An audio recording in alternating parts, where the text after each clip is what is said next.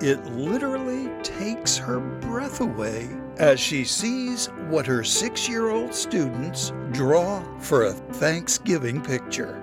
Welcome to 90 Seconds of Encouragement. I'm Steve Table.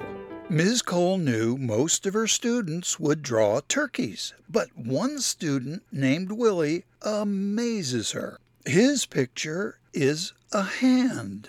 But whose hand is it? Students guessed. The hand of a farmer, because they raise turkeys. Another, a police officer, because they protect us. The teacher was excited, but the most surprising, Ms. Cole asks Willie, "Whose hand is that in your picture?" Willie says, "Yours, teacher."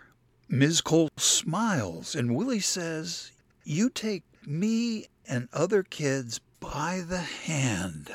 And that feels good. And I'm thankful. Ecclesiastes 4:10 says, "A good friend is a privilege and something to be thankful for." Friends, this Thanksgiving, let's remember, it's not the material things given to us, but the small ways that we give something to others means the most. With 90 seconds of encouragement, I'm Steve Table, always here for you.